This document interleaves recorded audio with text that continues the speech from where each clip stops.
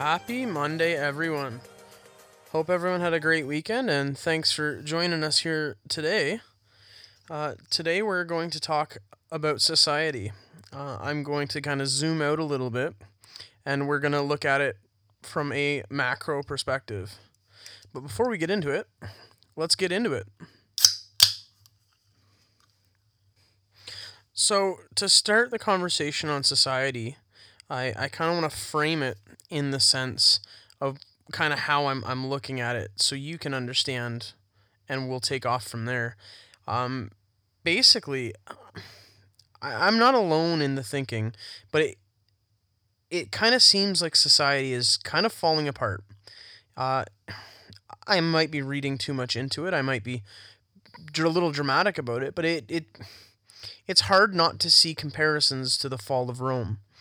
Are we at the end of this version of society? And if we are, what does that mean? And to really start, I think we got to touch back on the fact that society is so fractionated. It is so broken into to just absolute polar sides. And we've covered it before. It really is by design. The powers that be, the people in positions of influence, people like Justin Trudeau, they have pushed division to a scary point, and we've covered it, and we will continue to cover it. But not just the people pushing it. You've got absolute people in positions to stand against it that just aren't. You see people like Aaron O'Toole or any of the federal leadership trying to push back at all. There's no substantial pushback on any impactful level outside of the niche people that are fighting back, like Roman Baber, the New Blue Party. You've got microcosms of people pushing back, but nobody of any substantial power. And it makes me question: is it by design, or is it just a byproduct of a terrible time? But to say that society was not at least in a strenuous position would just be intellectually dishonest. We're absolutely going through it right now. And the question I look to explore, I'm not assigning uh, value to it, but the question I'd like to explore is, are we seeing the final deterioration of this version of society? We've seen historically societies crumble, and I myself am guilty of basically thinking extinction level events. Like when I think back to like fall of Rome, and as somebody who's not a giant history buff, I'm absolutely fascinated with understanding how things work. I don't have time or capacity to fully explore history like I'd like. So I can own the fact that I am by far not a history major. But I look back at history and I look at the fall of Rome and I kind of view it as an extinction event. And I don't think I'm alone in that. When the truth is, it certainly wasn't. It was a tumultuous time, it was violent, uh, but you saw one version of a society collapse and a replacement took over. I'm not saying either was healthy, but we tend to view this as such a finite event. Like, this is the point at which it exploded, and it was gone. Much like the Twin Towers. When we're talking about something as intricate and nuanced as society, it just doesn't work like that. Yet, I find a lot of people think it kind of does. So, going into the conversation, we need to understand that we could quite literally be living through it as we speak and not know. And even if we see warning signs or we think, oh, this is a really tough time, we could still be wrong about it's happening now or when it does happen, because certainly we have not got it right completely, and we will eventually fall to some folly. Nobody's perfect, and man will inherently mess things up given enough time. So we need to understand that the concept of society collapsing as we know it is far less of an if question, but a when. Now, that doesn't necessarily mean that it has to be to our detriment. It doesn't necessarily have to be a bad collapse. We could see industrial revolution. We could see a technical revolution. We could see society revolutionized in a good way. That would still mean the destruction of society as we know it. Given today's climate, I certainly don't have the optimism to see it land on the good side of that. But the fact is, society will revolutionize, either in progress or regress, one way or another, whether we like it or not. No matter what input we put into the system, it will happen. You might be able to buy some time, but sooner or later, this version of society will fall. Now, we look at all the things going wrong right now, and it's easy to kind of think that, yeah, this is definitely a downturn. And I'm going to try not to let that cloud my judgment too much. Certainly, I'm going to be a little bit of a confirmation bias towards that way. But I also see a counterswing, and I think naturally when you look at failed societies, it does have like a flailing aspect to it, where you're seeing basically the pendulum in its final back and forth motions before it comes to just dead rest. You're seeing a more rapid back and forth, and we could be circling the drain. Now, why do I say that? Not just the fact that we are approaching uncorrectable authoritarian measures. It really does seem like we are learning history firsthand, with all the mandates and madness going on from the government. I fully expect we'll see more of that. And that in itself could change our society permanently. If, say, the conspiracy theorists are right and we fall to some form of communism or tyranny of any form, whether it's a great reset or just a government takeover, more or less, that would topple our society. We would be then living in a new version of whatever society would resemble. But I think it goes much deeper than honestly the last 2 years. I think society has been sick for really decades. I think if you look at culture and the erosion of fundamental aspects of modern life, it's pretty hard not to see many different avenues that have all been after the same target. And then you look at that, and for myself, it's difficult to not think that it's almost in unison. It's almost as if it was planned that way. Now, if you go back to the 90s, or even the 80s really, where you saw the rise of feminism. And I don't want that to be mistaken. I fully support equal rights. I think that some of the past is abhorrent. Women certainly should be able to vote, and they should be able to have a job if they so choose. But I think that whole movement almost went too far. We're now living in a society that the average person cannot run a household. They can't feed a family off of one income with a mother at home. And I don't say that in some, this is how it needs to be.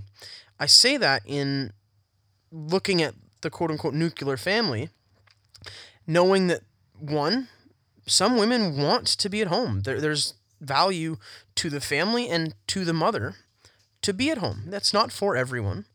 But we're at a point now where unless you have, as a husband, have a fairly sustainable job, you really at this point need to be making 6 figures or more to sustain a family of 4 and be the sole breadwinner. And that has had a huge toll on the family. You've got less parental interaction with kids. You have less supervision and less just role modeling. And this is another one of the problems where we can look back at those problems, contrast them to today's problems, and it always stems from a moral or virtuous place. Certainly, we all want equal rights. Women absolutely should be in the workplace. And these are things I truly believe. I do not want... This is the problem with taking on difficult conversations, is I don't want them to be taken out of context. So I will go far out of my way to make sure that my words can't be bastardized into a misconstrued perspective. So, especially for topics like this, you're just going to have to bear with me as I really harp on how I'm trying to frame this.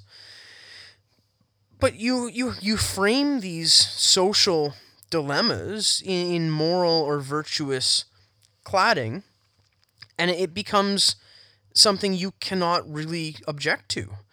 We see this with the group Black Lives Matter. Most of us can acknowledge now that the statement Black Lives Matter absolutely is valid. It is something we should take time for and acknowledge. But how it was manifested, and then further the group Black Lives Matter, which ended up funneling monetary donations to a single political party within the States, and the group itself, self-admittedly, is a Marxist organization. So you can see how it works, and it's the same playbook every time. And they clad it in this unattackable shell. But by not allowing conversation or discussion about it, or really objection, you don't look at the repercussions it has. Certainly, the family has taken a real hit ever since the push for second and moreover third wave feminism. I think first wave and even a large portion of second wave, somewhere in the middle of second wave is where it kind of broke from utility and went on its own course. Certainly first wave women deserved equal rights. They deserved equal treatment under the law. They deserved the right to vote. But you saw a deterioration of the family in this pseudo-empowerment move. And nobody really stopped to ask, like, what is this going to do to the kids? And long term, are women as a whole going to be happier or better for it? Not saying that they didn't have the option to stay home, but we've created a society where now the expectation, and not even the expectation, it's the only tangible option. The best we can hope for a middle-income family at this point is for maybe a mother or a father, depending on who's the breadwinner, to have them work part-time to kind of fit around the kids' schedule and whatnot. But we have effectively lost the ability to have a stay-at-home parent. And certainly this has come as a byproduct of the utility. You don't need such a significant breadwinner when you can have two breadwinners. So it kind of stagnated the career drive for the breadwinner as it is. It also stagnated the need for a scaled rate of pay. Naturally, if society would have stayed on that, you would have needed the breadwinner's pay rate to kind of follow versus supplementing it. And that's kind of an erosion that people don't really catch, is the impacts on the outside of society that kind of eat away, but not in a noticeable way. And then the next real attack on the family has to be the welfare state.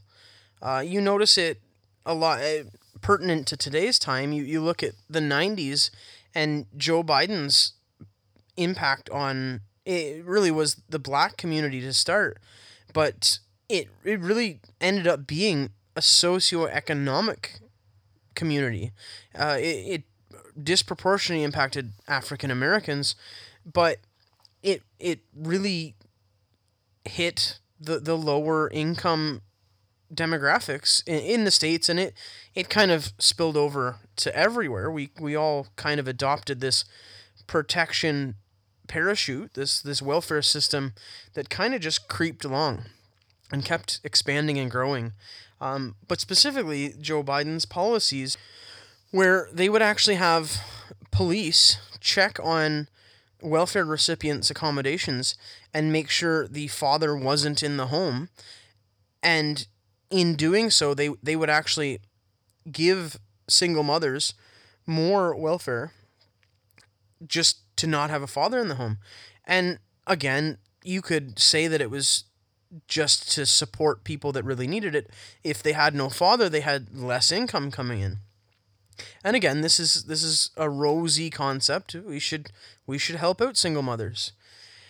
But again, cloaking it with the niceties and morality, you completely miss the actual implications, and they effectively incentivized fatherlessness. As somebody who literally lived that system, I was a fatherless child. I still have no father. My mother I was born into the welfare system. My mother was a drug addict. I can kind of speak on this one from authority in the sense that I've seen it firsthand. I have relatives that were born into the welfare system strictly on a cash basis. They came in to being knowing that it was going to increase welfare income. And that's here in Canada. So it's not just Joe Biden's policies in the States, but on the whole, fatherlessness and the breakdown of the family was literally incentivized in cash. And it really hasn't slowed down at all. It's actually gotten quite worse. If you look at the current situation around parenting and navigating the intermingling of parenting and the government at this point, you look at the recent bill that passed banning conversion therapy with a penalty of up to 5 years in jail. And again, it's every single time one of these sinister, pervasive things work its way into society, it is every single time under the guise of morality and virtue. So when we think of banning conversion therapy, most of us take it to that dramatic end. We think you're talking electroshock therapy with trying to scare somebody straight, for example. And I know for me, that's exactly where my mind goes when I think of this. But when you really dig into what the law is and what was proposed in this bill and ultimately accepted, you can't help but wonder what the hell is happening. And what it really does is, say your child presents as gay, lesbian, or transgender, it is now illegal. And I mean fully illegal for a doctor, parent, teacher, or anyone in a position of influence to suggest anything other than affirmation. It is against the law for a licensed clinician to consider other inputs that may be manifesting in this way. I'm not saying that if you're that way, it is a phase, it is this, that, or the other. But it is categorically true that sometimes it's a manifestation of other issues, be it mental health or home life. You sometimes see neglect and abuse victims trying to reach out in different ways to get attention or help. And again, I'm not trying to demean people that do fit into this subset, but just think that it is illegal to have these conversations with a parent or with a doctor. So how can you possibly work in one's best interests if you have an entire section of possibilities just not even allowed to be touched. I should also explain that that includes pastors, not just parents and clinicians, but pastors aren't allowed to do this. So if your parents are of firm faith, you cannot even have counseling. You cannot do anything at all except affirm. And if you do, it is punishable by up to jail. And this is what I mean when if you look at all of the clawing away, the family unit is the really what's been targeted. And to what ends I don't know, but I do know that a strong family unit is such a pivotal thing in a child's development and ultimately in the development and the sustainability of a society. It's considered the nuclear family for a reason. I'm not saying it's the only way, and I'm not saying if you live a different life, there's anything wrong with you. But the typical versus the atypical society that we live in functions seemingly best around the typical family, and not to the exclusion of the atypical. But where we're at, and you know what? I've said it before. If you have differing opinions than me, I have more respect for the people that can sit there and say, look, I want to burn the system down because it doesn't run the way I want it to.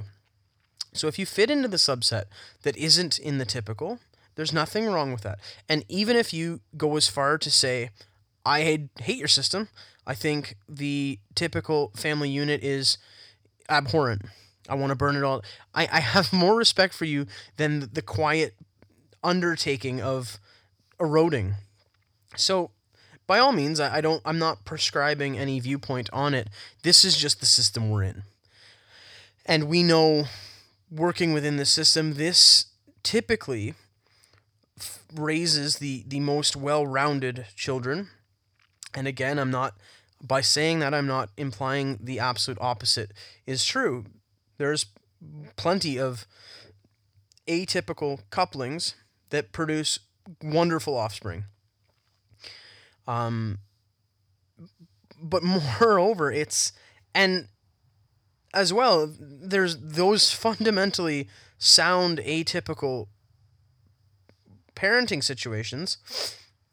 They should be just as worried about the erosion of the family unit as well, because it's only a matter of time before it's no longer the nuclear family that's the target. It will be the next stable representation.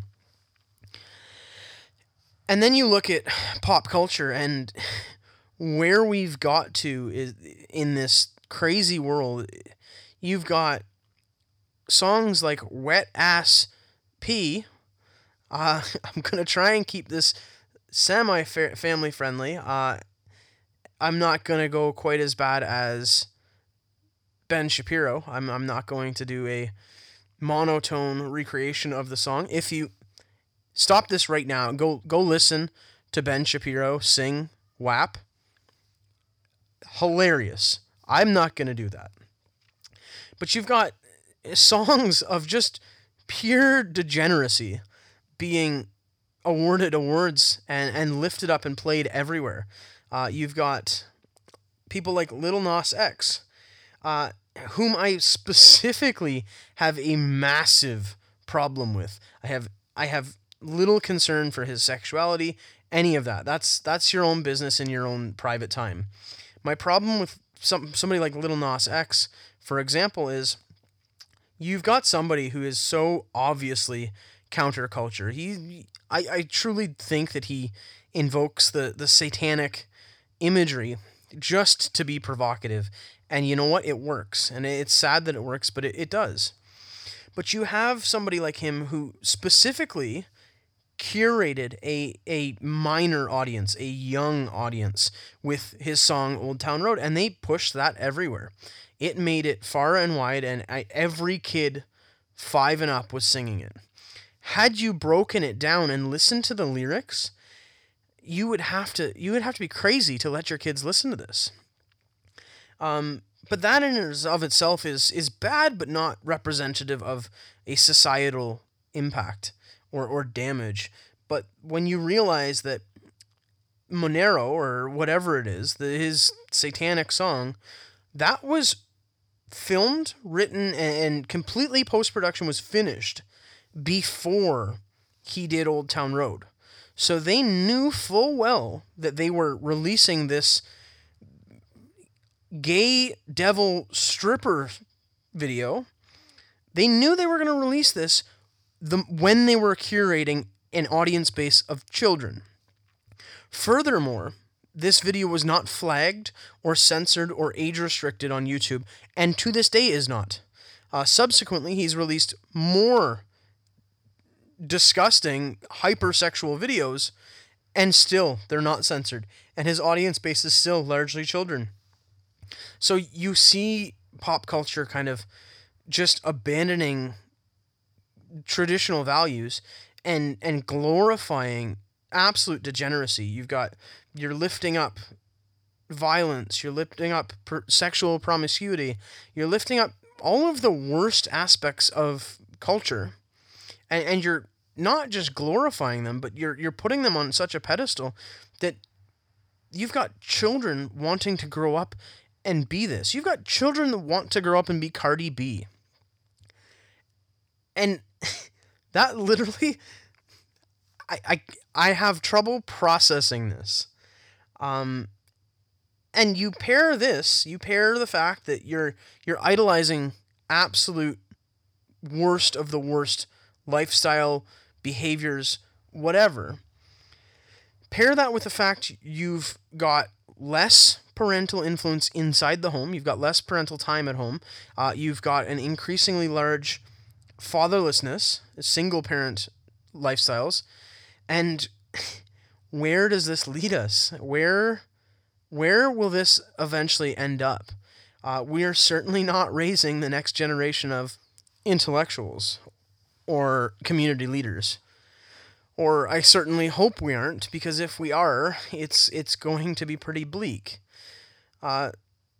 So when you look at it from all of the different aspects, it's hard not to see what's going on. I truly look at it all, and I think it would be naive to think they're not working in cohort.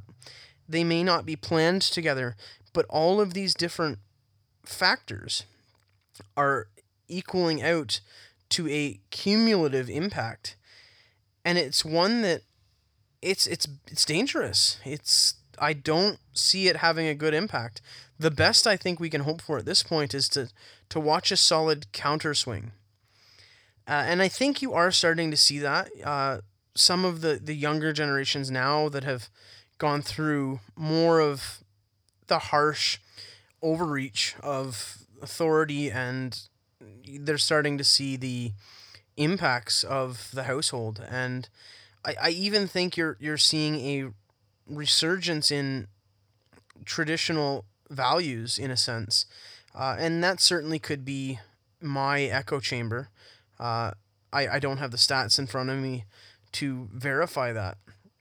But at least from what I'm seeing is you're seeing a resurgence in more traditional values. Is it going to be enough? And if it is, will it go too far the other way? And that's a valid concern. But I think the more pertinent question is this just symptoms of basically a dying system? And if it is that system being edged along, or is it an organic death? I certainly believe that society is very cyclical. Looking back at history, you can see the cycles, and it's constantly happening. It's ever changing, and we're living it. The fact is, we really won't know the answer to these questions until it happens. But I just wanted to explore the case, and I truly didn't even get to cover a bunch of what I wanted to talk about. This went from society more to culture, and they are closely the same, but they have nuanced differences. But yeah, It's being aware of it, having conversation is the first step in trying to change it. I do see a need for a resurgence of traditionalism. And in that sense, I mean men's groups, for example. Some things like the Lions Club, the Shriners, Mensa, groups where traditional minded individuals can get together and lift each other up, because any organized traditionalist views, they're not supported. You have many major platforms that uplift erosion of traditionalism and degeneracy. And I don't mean to sound prudish. I fairly progressive in my societal role, but we are losing something that if we don't preserve some of it, the cost of not having it is going to be dire. So I see a need to organize. If you share these views, start a weekly shop beer night with a few friends, and just foster that community, that support group, and that like-mindedness, and really support each other in it, and yourself. You need, it's not just okay to have your views, but you need to feed that part of your soul. And that could be a men's group at church even. I make no secret of the fact I'm a practicing Christian. My men's group is actually looking at doing their gun license, for example. So find a group of people and foster that. And women, if you're a mother and you're seeing what I'm kind of putting down, support your masculine men. If you have a man in your life, and encourage that. Encourage them to go do something more traditionally masculine. Get your gun license. Go with the person you're with, be it husband or boyfriend, and just make room for some of these more traditional and culturally feeding aspects of life, because it has so much more nuance to it. It's not just getting your gun license. It's now we're learning sustenance and hunting, gathering, stuff like core fundamental tasks that used to be natural to us. And there's something cathartic about getting back in touch with these aspects of your kind of hidden and regressed nature. And that shouldn't be controversial. It shouldn't be controversial or weird to say, hey, men, it's okay to embrace your masculinity, and women, it's okay to embrace your femininity. And they don't have to be exclusive. You can certainly do as you please. But the point is, we've gotten a society where these things are almost frowned upon, and the polar opposites are promoted. So short of conflict, which we all want to avoid, the easiest way is to foster the opposite, to feed into systems that counteract. And the ultimate goal would be finding in between balance without a tipping of the scale on either side. It is what it is. This is the hand we're dealt, and it's how do we navigate from there? And I say, get your groups. Ladies, have women's night, have wine, have Bible study. Do something that feeds your soul, that isn't necessarily detrimental to the culture. Certainly, bar hopping, probably not going to feed a beneficial aspect of society. But get a small group together. Do something that feeds you. Men, get your guns. Shoot some stuff. Learn to skin an animal. Get a motorcycle. Do something that feeds your primal side.